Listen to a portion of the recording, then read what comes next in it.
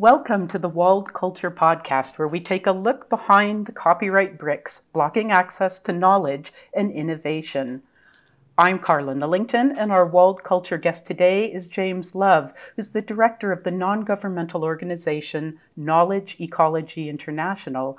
Welcome to the podcast, James. One of the things I think is most interesting about you is the varied nature of your career. Early on, you worked in the fishing industry in Alaska, then returned to education, where you took a master's in public administration from Harvard and a master's in public affairs from Princeton. And James then spent 16 years with Ralph Nader's Center for the Study of Responsive Law, and he's currently the director of Knowledge Ecology International, KEI, which is a Washington, D.C. and Geneva-based NGO. His training is in economics and finance, and work focuses on the production, management, and access to knowledge resources, as well as aspects of competition policy. And he's also an advisor to a number of United Nations agencies, national governments, intergovernmental organizations, and public health NGOs. You've had such a distinguished career fighting against many of the most stifling aspects of international copyright and patent law, some of which we'll come to in a moment. But what sparked your interest in intellectual property issues around patents and copyright, particularly in so many critical public interest areas? Well, it may be a little counterintuitive, but my work in Alaska, after I worked in the fishing industry, I started a nonprofit organization that was a public interest group in Alaska. And one of the issues we were engaged in was the way that the state of Alaska, which was a big landowner, would lease its oil resources. And an issue that I became interested in was the way the information was managed in terms of the oil resources. For example, some companies would have more information through seismic studies or wells that they drilled about whether there would be oil under the ground than other companies, and it would influence the way that the government would think about leasing or selling off its oil resources, because it would create asymmetries of power and information between people that would have a material impact on what was best for the state of Alaska in terms of getting money out of its natural resources. When I was in graduate school, I discussed these problems with one of my professors, Joe Stiglitz, who was then, he had not won the Nobel Prize yet, but he was on his way to getting the Nobel Prize for his work on information and uncertainty and risk. And that was the thing I was interested in. I began to sort of see information as the sort of emerging issue of my generation, as opposed to, for example, natural resources or energy, which had been a big focus before. And so I became very drawn to the idea of that. And then later, that was when I was in graduate school. That was the same time you really began to see the explosion of the use of computers.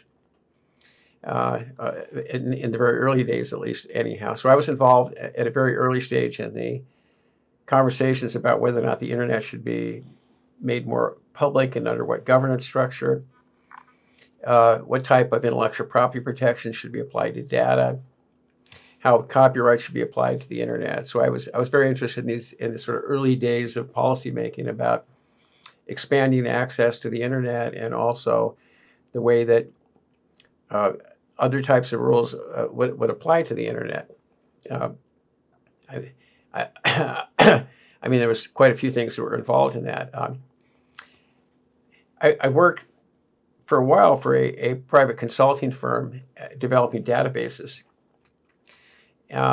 before I joined Ralph Nader. I mean, I worked for a while as I was in graduate school. I worked a while. I taught at a business school briefly, and then I was hired by this consulting firm. And one of my jobs was to develop databases for big clients like IBM or Shell, other companies in terms of managing their pension funds. And in assembling these databases, I became aware of the fact that a lot of the data that we needed to create analytical tools for evaluating their investments was created by the government, but only available from private for-profit companies at very high prices. And I began to investigate the policies that were creating barriers for us to acquire free rights to data that we would need to create databases. And then it became obvious that there was much broader issues about the restrictions on access. It began to change the way people think about how information would be used. Then when I left this organization, I went to work for Ralph Nader. I was asked to look at the way the government manages its own databases, and I became a real big advocate for eliminating these monopolistic policies and creating more open access to government-funded databases. I started a campaign called the Crown Jewels Campaign, where we talked about SEC filings, patent filings that were then available just from commercial developers, copies of bills that were pending before the Congress, and a number of other, another like a large number of large databases. I became interested initially, very interested in the idea of databases and data, and was pushing for these policies to demonopolize access to SEC filings, to copies of patents that were filed, bills before the legislature. And part of the conversation was that when it's really expensive or behind paywalls to get access to data, it changes who has access to the data and how the data is used. And one consequence is people with a lot of money have more power because they have more information than people that have less money. So it had a political aspect to it, which I thought was quite important. And the other thing is that the uses are very different. For example, in the SEC data, when it was really expensive to get filings, you had primarily people that were trading stocks and hedge funds really being able to afford the data. Occasionally, you'd have an investigative reporter have some limited access to filings because they were so expensive. Mm-hmm. But you didn't have a more general public being able to use these filings to understand more about what corporations were doing, what their finances were. You didn't have academics working on them. There was a database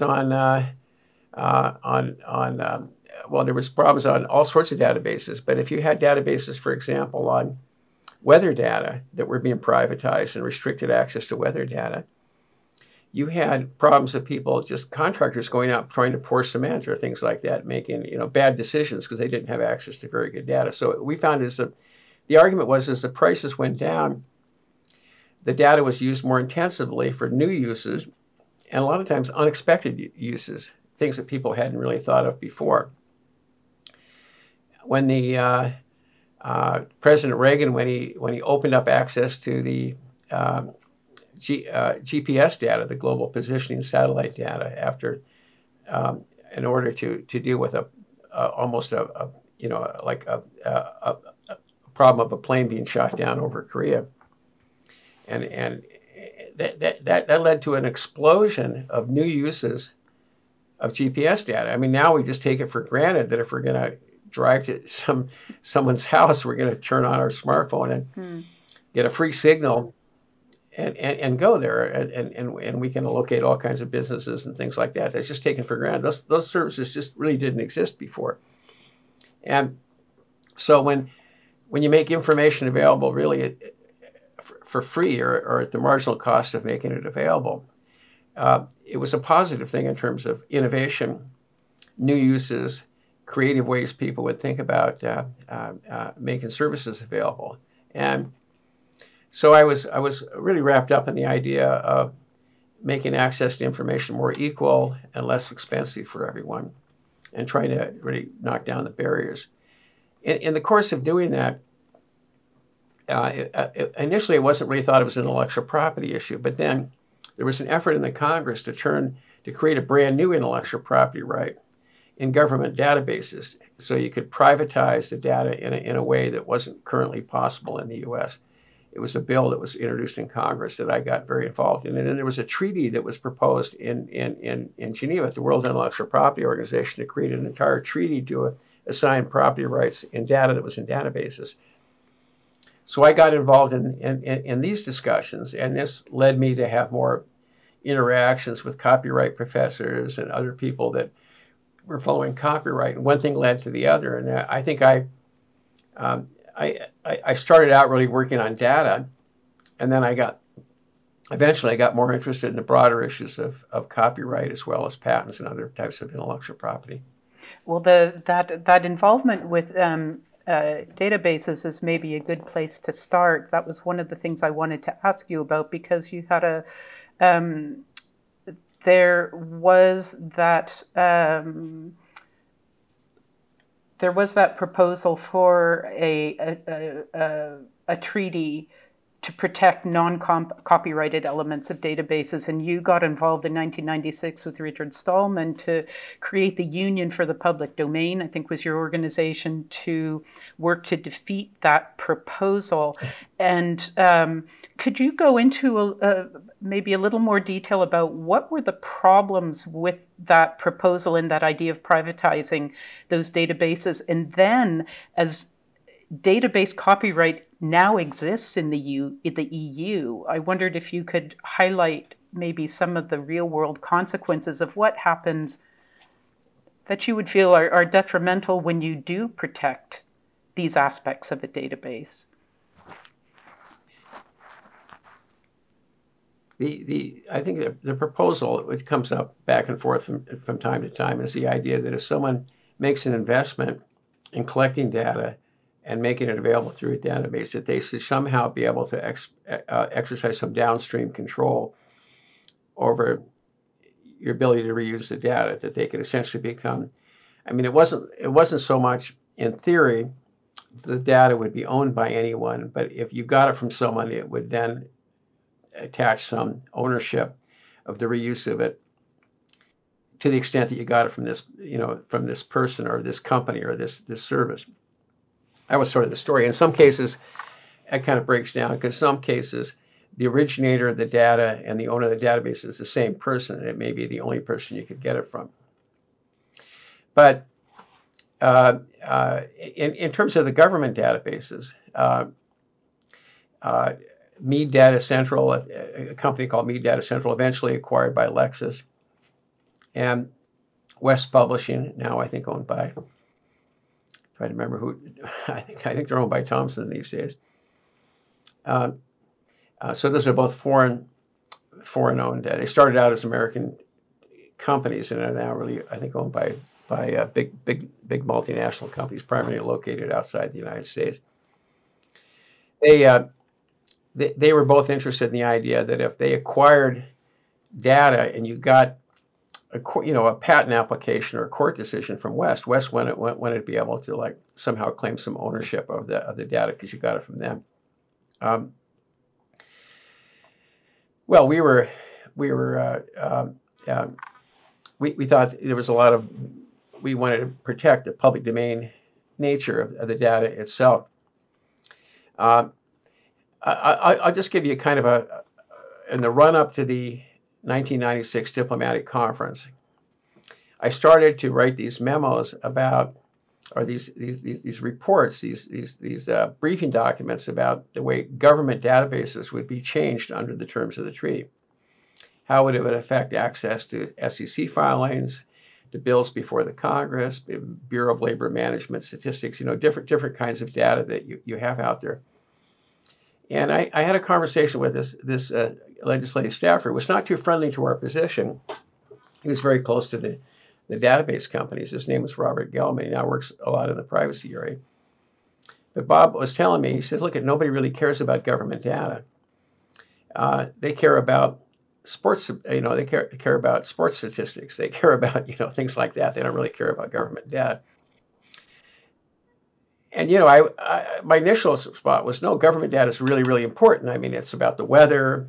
It's about all sorts of things, the people on a day-to-day basis. It's about getting access to scientific, there was databases on scientific abstracts for medical research, for environmental research, for all, I collected all kinds of information by these government databases. And I thought, no, these government databases are really important. But then I thought about what he said. I said, well, let me broaden my horizons a bit. So I did interviews with the general counsel or the key legal people from the National Hockey League, the NFL for football, the National Football League, Major League Baseball, and the National Basketball Association, with those institutions. And I interviewed people about how the treaty would impact the dissemination of sports statistics. And in particular, one of the things that back then people read newspapers, and one of the things people read newspapers for was to read the sports page.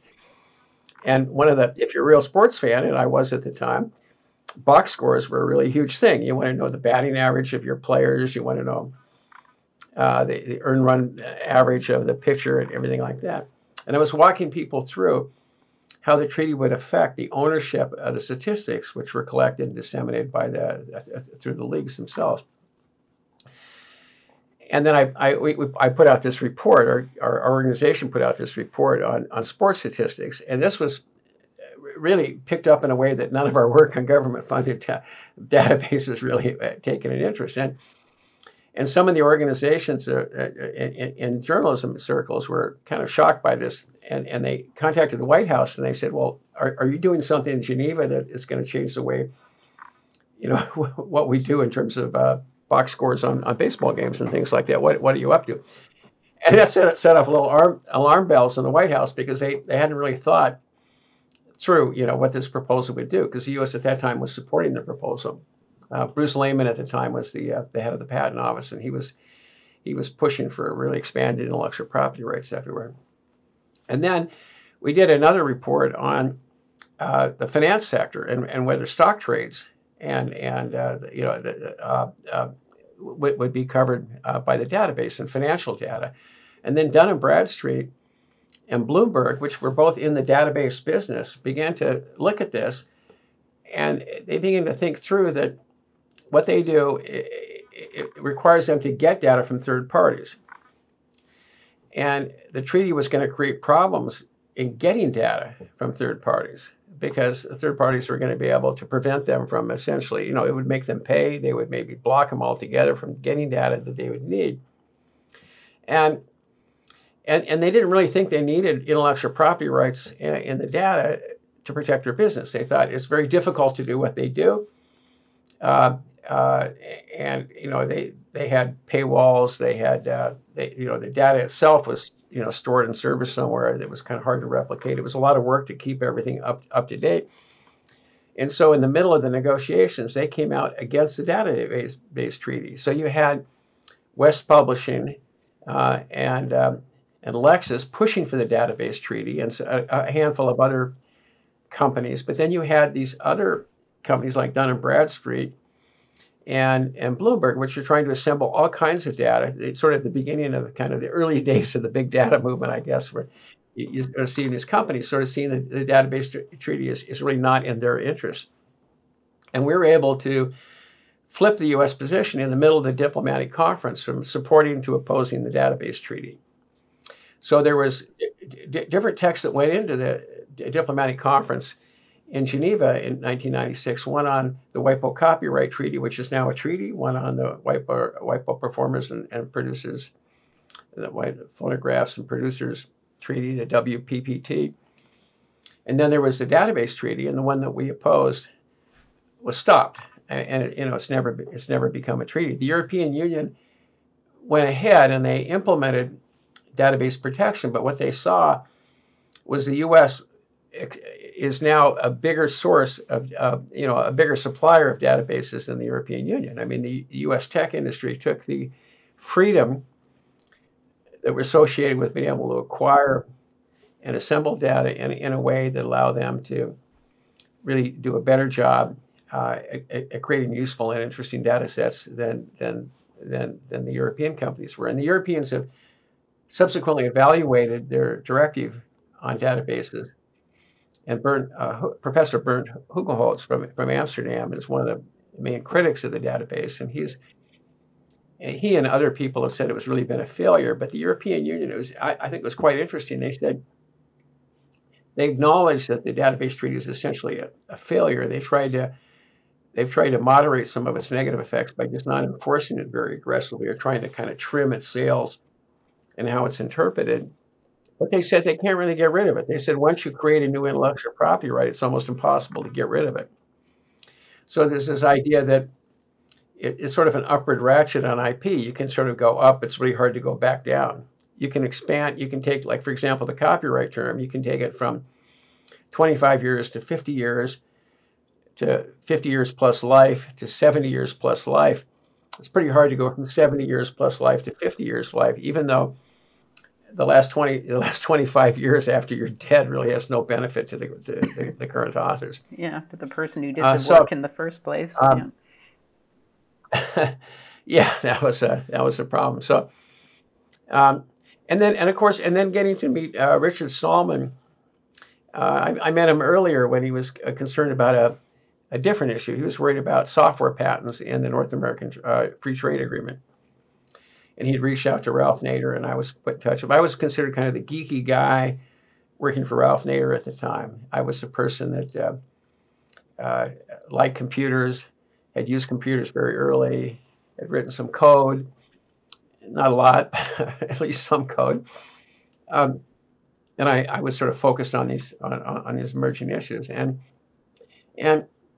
the conversation with Richard Stallman about patents in the North American Free Trade about software patents were kind of interesting for me.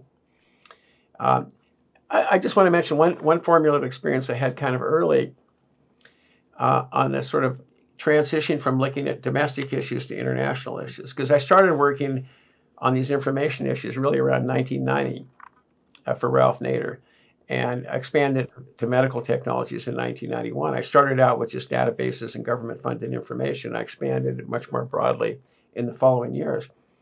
But until 1994, it was essentially a domestic concern I had. I wasn't really thinking about the whole world. I didn't, like most people, I probably didn't, at the time, most people were not traveling as much as they are right now. They didn't have the internet, so they didn't really have as much contact with people outside the United States as they did. And it just seemed kind of difficult to imagine doing anything at an international level. Also kind of irrelevant. A lot of Americans thought that, what happened outside the United States didn't really have anything to do with the United States. I was at a Senate hearing on an issue about patents on drugs. And one of the senators asked if the U.S. could resolve the monopolistic problem on patents on drugs by doing what Canada had done a few years earlier, which is to issue compulsory licenses on the use of the patents, so you could permit competition even if there was a patented invention in return for some royalty going to the patent holder. So the patent holder would get paid, they'd have some economic benefit of holding the patent, but they would not be able to exercise a monopoly. And they brought this up. And then I was sitting next to Ralph Nader, and Ralph Nader said, well, but compulsory licensing is going to be outlawed by the NAFTA agreement. I mean, it didn't really outlaw compulsory licensing, but it definitely restricted it in a pretty substantial way. And the framers of NAFTA thought it was going to end compulsory licensing. At least that's what they wanted in terms of drugs. That was what they hoped it would happen. And I was sort of shocked because I was looking up. I was I was one of the people testifying, and the senators are kind of on these tables, in front of you, but they're like a few feet higher than you are. They're like kind of an imposing figure. And I've seen these people on television before, and I was kind of awestruck by the moment being there. And I heard these people explaining that there was a trade agreement that was being negotiated that would prevent my own senators and members of Congress from being able to write the laws that they wanted to do. And it was kind of an eye-opener for me. I began to understand that it's no longer the case that your own parliament, your own legislature, the people you vote for are completely free to write the laws that shape your lives. You have to worry about also, in addition to all that, you have to worry about these international negotiations. And very shortly after, I became very much involved in the international dimension of these negotiations. And the first impactful thing that I did was really the opposition to the 1996 database treaty. Okay, well, and your involvement on the health front has remained a really central part. It's of your career. I wanted to touch briefly on that. It's a little to the side of the central issue of walled culture, but given the times we're in, and that years and years and years ago, you were looking at the idea of the TRIPS waivers, the need to open up vaccines and important medicines, especially the antiretrovirals for against HIV, to be used against HIV in countries like South Africa, where you had countries without the financial ability to pay the prices that the drug companies were asking for. I just wondered, in our current COVID moment, do you feel it must feel strange to see so much international focus and daily focus in newspapers on these issues? And did we move forward at all in these areas, in your own opinion, or are we still stuck in the same arguments? Well, I'm very much involved on a day-to-day basis on these negotiations with the WTO right now and it's been a very disappointing negotiation, in the sense that the initial proposal by India in 2020 and South Africa to broadly waive requirements that the WTO has on intellectual property rights during the pandemic, just for COVID-19 and just temporarily, which was actually, we thought, was a pretty narrow proposal, because it wouldn't go beyond this one single virus, and it was just going to last for a couple of years. And that was met with tons of opposition from not just the industry, but from governments, and particularly like the European Union was probably the lead. Germany was the most vocal, I think, but it wasn't just it was also Canada. It was quite a few countries that had, and the UK had really opposed this, and the U.S. position has been a bit problematic as well. So I look at the long arc of the time I've worked. I started working on medical technologies around 1991. Internationally, I began to work on them around 1994. And I'd have to say that there's been, as you mentioned, there's been some positive developments, in the sense that we're able to liberalize access to generic drugs for HIV in about 115 countries, involving about 85% of the people living with HIV at the time. And that's been, I think, to this day, that's a fairly successful part. But if you go to like cancer, it's like, the old school. I mean, it's really very unequal, and there's really been almost no concessions in that area. And if you look at COVID, you would have thought this would have been the moment, because everyone was scared. In 2020, nobody knew who was going to, be able to do anything important. Germany passed a law essentially eliminating patent rights, exclusive rights on patents for COVID-19 in March of 2020. And Canada passed also some legislation in this area, because neither Canada or Germany at the time really knew who, if anyone, would come up with any kind of game-changing technology for COVID-19. People were really panicking. But as soon as, that didn't last very long, as soon as Germany reckoned that they had some domestic vaccine technology from either CureVac or BioNTech, and as soon as the United States thought that they had in Johnson & Johnson, Moderna, Novavax, and Pfizer, some domestic companies, you begin to see things really change. Also, Bill Gates was interesting, because Bill Gates, who I first got to work on issues involving Microsoft, looking at the problem of the monopoly they were trying to extend on the browser market. And particularly the 1997 antitrust case, where I was the lead person for Ralph Nader, the technical person, on these, on trying to get the case brought in the first place, and then trying to manage the process going forward, and sort of explaining to people what the anti-competitive practices were and why they were important. Ralph's interesting enough, is not someone who uses a computer, but he was pretty savvy when it came to understanding some of the threats. I mean, in a way that I found surprising, because he wasn't like a computer guy, but he sort of got it at an important level. But then later, Bill Gates pops up as a big figure in the issue of medical patents, and I was just blown away by that. I just felt like how did that happen? And a lot is very ideological with Gates because Gates just believes in strong monopolies. I mean, he just believes that, like, marrying a technology with like some for-profit firm and it's quite essential for everything to happen. He thinks that, but he's an extremist, really. But because he's also a philanthropist, he has an outsized influence within the public health community. He's a big funder of a lot of public health programs and academic institutions. He's a big funder of the WHO. He's managed to get his organization on boards of the Global Fund for AIDS, Malaria, and Tuberculosis, on UNITAID. He has a special relationship with the World Bank. He knows heads of states. He has an amazing entree and a lot of focus on this, and he's thrown his weight behind very policies which have blocked a lot of the attempts to do reforms in this area. But I think I'm getting a little far away from your question here. I apologize. That's okay.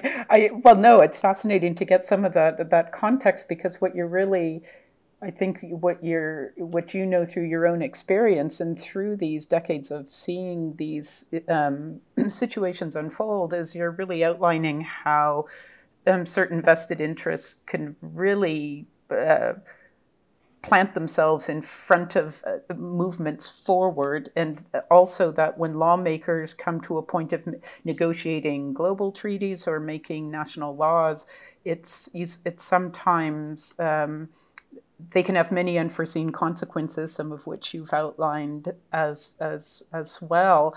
And two other things I'd love for you to touch on is, one, the Marrakesh Treaty, and second, the proposal on broadcasters and copyright, because these both bring all these issues together as well. The Marrakesh Treaty, I think, is a really interesting area. Can you talk about that? Because this is something that you would have thought everyone would have said immediately, we should obviously enact something like this, and yet there was opposition from vested interests for so long that it took ages to happen. Could you explain what that treaty is about, and what was achieved, and maybe where things stand right now with it? Yeah, that was a real pleasure for me to have the opportunity to work with the blindness community on this project. The way it came about was I was involved in, since around 2002, our organization began to have a regular presence at the World Intellectual Property Organization negotiations on the Committee on Copyright and Related Rights.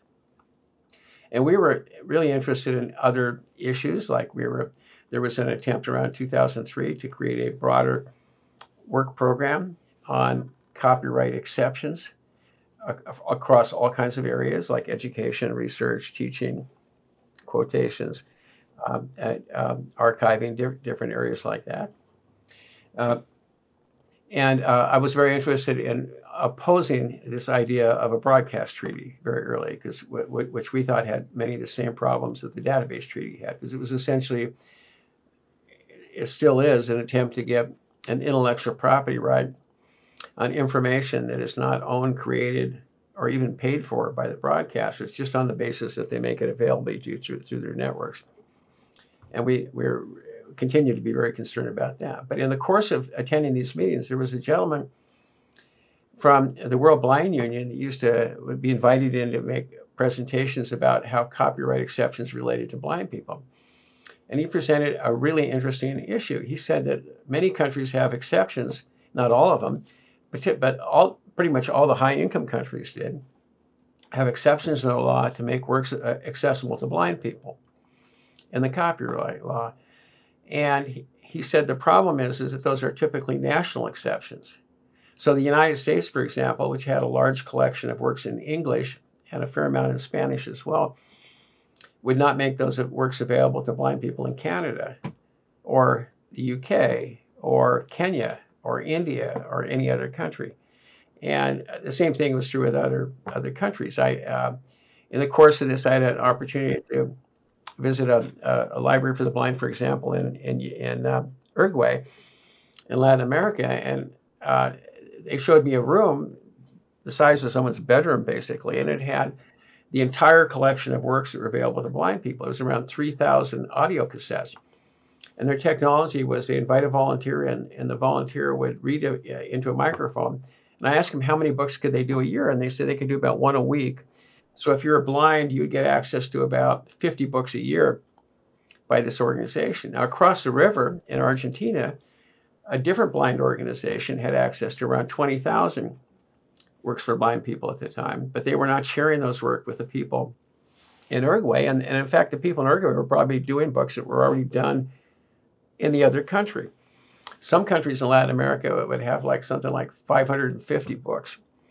And then you'd meet people that were blind people like from India that were, gone to, like this one woman she'd gone to law school. And so we asked how it happened. She said she wanted to go to medical school, but her way of getting access to textbooks was that her father would read to them the books every night. And that's how she learned. And she said that he couldn't read the medical text very well. So she became a lawyer. You sort of get all these stories and you realize that this should be a fairly simple problem. I thought you could have an agreement that could write on one page that would say that if you have an exception that's similar in both countries, that you can exchange the works across the borders between the two countries. And I approached, at that point, there had been a new representative, Chris Friend, for the World Blind Organization in Geneva, and Menno, who was a lead for us on the copyright issues, who was my wife, and we worked together, but she was working more on the copyright issues than I was. She'd set up a meeting where we met with Chris and his wife, and we said, look, I think I think we can fix this problem. I think you could actually do a treaty at WIPO to fix this problem, to create mandatory exceptions for cross-border use of works for blind people. So if you make them in one country, it can be shared with blind people around the world. And I said, wait, if you're interested in working with us, we can go further. So then they said yes. So then we convened a meeting in 2008 in our offices in DuPont Circle in Washington, D.C. And we invited people from around the world in. We invited the expert to WIPO, Judith Sullivan, who'd written a report for them on this. We invited people from different blindness organizations, not only in the United States, but in foreign countries. Librarians, law professors. We had and some country negotiators, like from Chile and other countries. And Ruth Okajita, who's now at Harvard, but she was one of the academics that came in. And I drafted what I thought a treaty would look like to do this. And we vetted it, and I had put it through a second draft because people, there's a lot of issues we didn't understand very well and on that field. Like I just didn't really understand much of the technology or some of the thorny issues that came up. But this became a draft that was circulated to governments in the fall of 2008. And it was decided to call this the World Blind Union proposal because they were normally an NGO couldn't really float something at the World Intellectual Property Organization, but we thought the World Blind Organization might have, like a little extra flexibility in this department. And we were hoping to have a country introduce it initially, but we just weren't going to wait forever for that to happen. It's very difficult to get a country to table a text for a whole treaty. But what happened is that the text was circulated, and then it turned out there was in Ecuador, there was I think the vice president at the time had a very close ties to people in the blindness community. I can't remember if he was blind himself or not, but he was very interested in this issue. So Ecuador first, and then Paraguay and some other countries sort of stepped up, and then Brazil kind of also stepped up. And Brazil decided to introduce the proposal in 2009 as as the World Blind Proposal, but it became an official WIPO document because it was put under their name, and they suggest this become the negotiating text. Obama was then had just taken office in early 2009, and there was a couple people in the Obama administration that were very, very favorable to this moving forward, and some people that didn't like it. But Andrew McLaughlin, for example, was working in the White House at the time, and he was quite open to this. And Artie Rye was working in the Patent Office. She thought this was a positive thing. I'm missing out some important people here, but forgive me for that. But there was it was a cadre of sort of supporting people. So there was initially some support for this to move forward, but then some of our supporters left at the end of 2009, and things got a bit tougher with the Obama administration. The Obama administration ended up opposing this as a treaty all the way into the diplomatic conference in 2013. They really opposed this becoming a treaty, I think, all the way through the first week of the diplomatic conference in 2003 in Marrakesh. But it took 5 years to go from us holding this experts meeting and drafting a text in 2008 to having a UN treaty approved in Marrakesh in 2013. What was can I ask you, what was the opposition? Why was there such strong opposition to this? Well, the initial opposition was from the publishers, and the publishers did everything you can imagine to derail this. And they suggested they would do something voluntary. You didn't have to do anything mandatory. And they came up with a proposal, an ABC project, they called it. And they were initially going to take something like 10 books, or at one point maybe 100, but like really tiny numbers, and do like 5 countries and show you how you could share things across borders or something like that. And they evaluated for a period of 3 years. It was some like ridiculous proposal, but they were initially trying to get the Secretariat to go along with completely voluntary measures, and it was just a huge amount. In the beginning, a lot of people just said this broke the mold. They said that intellectual property rights had mandatory rights and limits on exceptions. So what we proposed was mandatory exceptions and limits on rights. I mean, we flipped things around, and they didn't like this. They thought this, was sort of breaking the copyright system. I mean, they didn't like a lot of this was not about money, but it was probably about precedent. I would have to say that as time went on, we had the resources, thankfully, because of financial support for the negotiations from the Open Society Foundation to help bring a lot of blind people in to the negotiations, the blind organizations. So there was a lot of blind people there from around the world. And they were just fabulous. I mean, they were all like really articulate. They'd be there for a week with the delegates. The meetings would last a week. And so you'd have these blind people in the back of the room, a lot of them, with canes or with service animals or dark glasses or different things like that, or no glasses, but like clearly couldn't see. And you would observe these people trying to navigate, using the restrooms, crossing the street, finding their way around. It was really heartbreaking to sort of see the challenges that they faced. It's one thing to talk about blind people. It's another thing to spend a week with 20 blind people in a negotiation where you have like close physical contact, and they're telling their stories, they're making interventions, and they're becoming people. They're not just like statistics. It was just really became it became a highly charged, and there was just emotional negotiation that was going on. And so eventually you saw the publishers on the scientific side, like Lexis and people like that. And then the Germans were very tough, Bertelsmann and, all these big German, French, and Dutch publishers and people like, Swedish publishers. They began to eventually kind of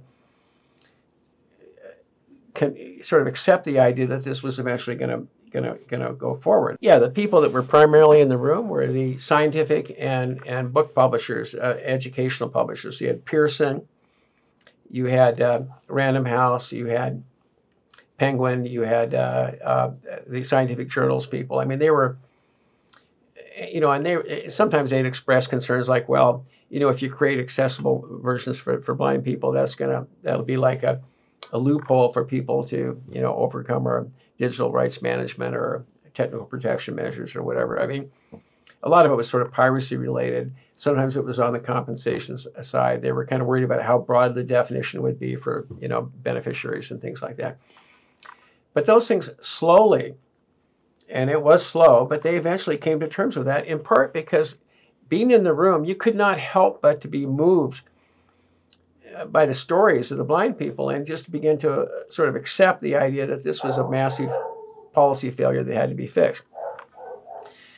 Now, in 2013, when it began to move toward a diplomatic conference, then there was a new form of opposition, and that was initially from the Motion Picture Association. The Motion Picture Association became a huge problem in moving the treaty forward. They really began attacking it. And I think this was a case of people that were not really, had not really paid much attention to negotiations before. They weren't that involved. They weren't sort of emotionally co-opted like everyone else is. They were just kind of strident. They saw this as they claimed this was just some big attack on digital rights management or technical, privacy measures, which was definitely not true, because the people that were making works available to blind people often were using technical protection measures and all kinds of sophisticated things like that. And it wasn't that easy to get works that were made available for blind people. And the people that were involved, like Bookshare and people like this, that were providing these works to people with disabilities, were very clear, and they were showing up. But anyway, the motion picture people were really, really aggressive, particularly Paramount, Time Warner, Fox, Disney. I mean, companies like that. Disney was a big problem here, and Paramount. And so then we had to kind of deal with that. The blind people took to taking billboards of the CEO, for example, of Disney, and putting them on a 70-foot billboard overlooking a freeway, complaining about their opposition. Then, as we begin to kind of eventually make headway with the motion picture people, by the blind people pushing back against them and using their own lobbying and advocacy efforts, then the last group was a group led by General Electric, and they mobilized patent owners. They took a lead for something called the Intellectual Property Organization, and then in Europe it would be I forget the name of some of these trade groups in Europe, but they were eventually a bunch of businesses that were involved and it had sort of client-related technologies or medicine. So you saw Monsanto, GSK, Exxon, Caterpillar, General Electric, companies like that opposing the Treaty for the Blind. And I was going to say, what does this have to do with with Caterpillar? Yeah, I actually contacted the CEO of Caterpillar, because he was involved in the Easter Sociale, which is a disability rights thing in the United States. And I was like, what, do you even know what's going on in your company's name and the logo? Now, we contacted some companies, and they weren't really aware of the fact that their name was being used in opposition. And Microsoft was actually, to their credit, was the first big company to come out and disassociate himself with the opposition and say, we support the treaty. So, we do not agree with this letter that's being circulated in our name. They did that before Google would do it. I mean, it was really Microsoft was the first big company to come out and sort of push back on the sort of Chamber of Commerce type opposition to the treaty. But the argument against the treaty was that it was a precedent that would find itself into climate change negotiations that were taking place at the UN then on patent rights and things like that, on patent rights. And I said, look, there's no slippery slope when it comes to these measures. I mean, it's really, really hard to do anything at all. And yeah, it's a precedent, but it doesn't really buy you much in these international negotiations. I can't just walk into the climate change negotiations and look, we got an exception for copyright for blind people. You roll over right now on patents on battery technology. It just was kind of ridiculous, I thought. But part of what you saw is that the lobbyists that work for these guys, they weren't the companies. You have to think of them as a separate industry. You have the people that publish books or make movies or make batteries or things like that, and then you have the people that are lobbyists, and the lobbyist is a separate industry, and so they market their services to the people that make batteries or movies or books, and they sell, give us money to stop this bad thing from happening. If this thing happens, it's going to destroy your business. Please give us money. So they basically exaggerate whatever threats they see in whatever you're trying to do, so they can get money to stop what you're trying to do. And there was a fair amount of that. They have terms for it in the PR business about how you sort of scare the bejesus out of your corporate clients, so they give you money to sort of stop some bad thing happening. But it got through eventually. The treaty did get through eventually.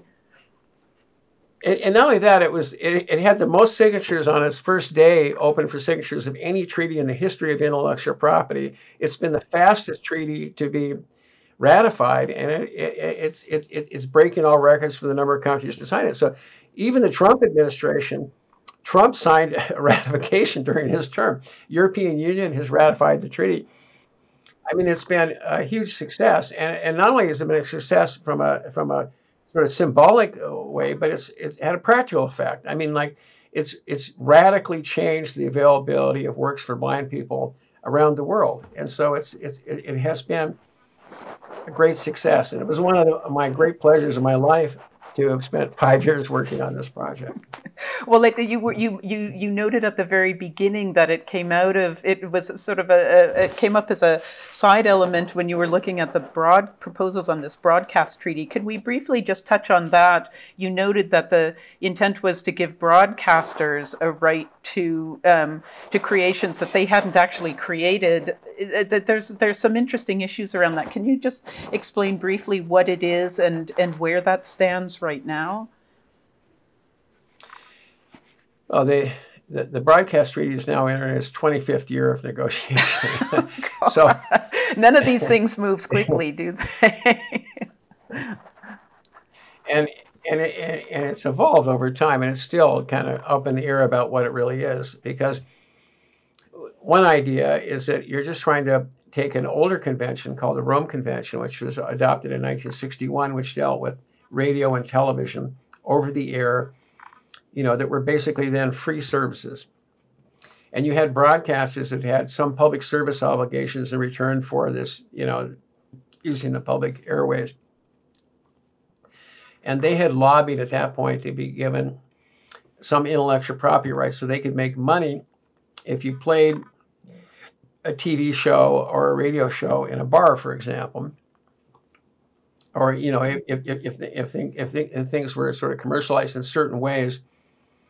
They wanted to be, if the Collection Society was out there getting money, they wanted to get some part of that. Since then, you've had encrypted communications, paywalls, wired services, and now it's not like you just turn on, your free cable services. You have to pay for it, and you have all these services over the internet. And if you want to get Netflix, you probably have to pay for it. There are free services, but you have to pay, watch the ads. I mean, there's not. It's not the same as it was, and there's just like an explosion of innovation has taken place through the internet. So you have audience interactions. You have people streaming.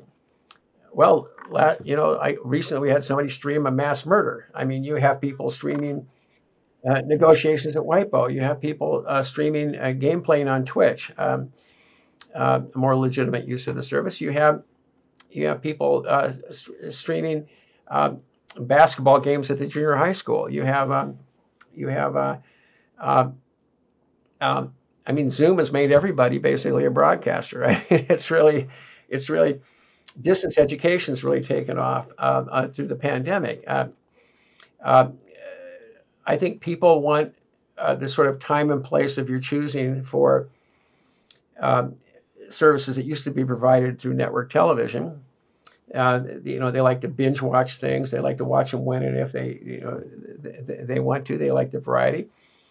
They like the catalogs that do. Now, it used to be when I was growing up. There'd be movies that would be out there and catch the movies, and then that would be it. And then later there was VHS, or then DVDs and stuff.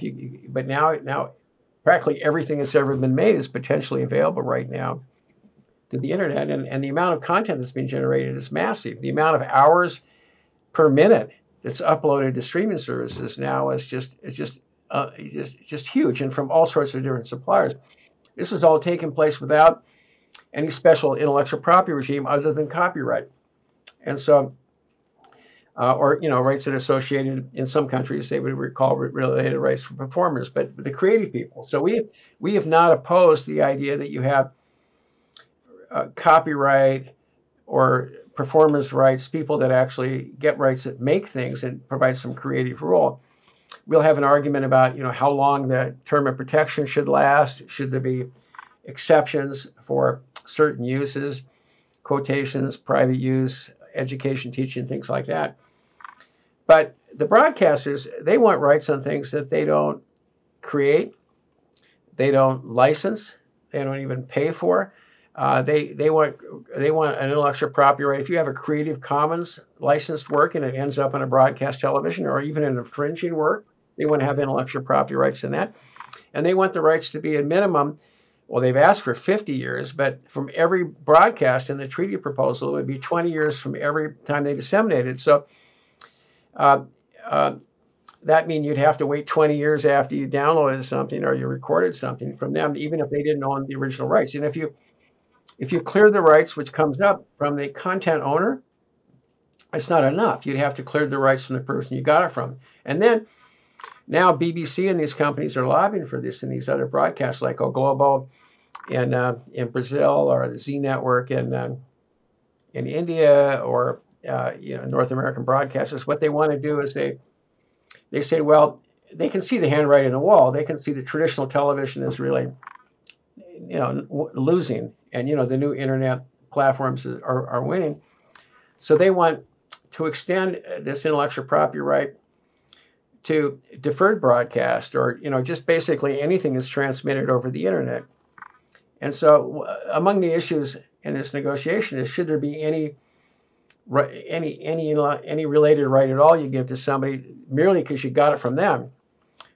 That's different than copyright. It's different than what the creative people would go. We would say that the creative people should get the rights, and the broadcasters should have to pay the creative people if they want to get rights to someone else's content. The broadcasters say, we don't want to have to pay anyone to get the rights. We just want it to be automatic. We don't want to have to pay them, and we want to and we want to have rights on completely public domain material as well. So there's that issue, and then there's a question of, if you create this stupid right, then how ubiquitous is it? Does it apply to basically Facebook, people using Facebook, to share videos of their cat? I mean, what are you talking about? So there's this technical things in the negotiation about when it kicks in and when it doesn't kick in. They have some things like, oh, don't worry, you'd have to qualify as a broadcaster. But the definition of being a broadcaster is so weak and so low in the treaty. Early on, we said, the people at streaming services, they can buy, if all they have to do is buy a radio or a television station somewhere on the planet, these big streaming services. And don't tell me that Google or Apple or Hulu or one of these companies can't buy a TV station and somewhere if they need to qualify. I mean, so it's a really problematic negotiation. Now, the problem in WIPO in stopping this negotiation is the radio and television people put politicians on the air, obviously, and they do them in a favorable or an unfavorable light.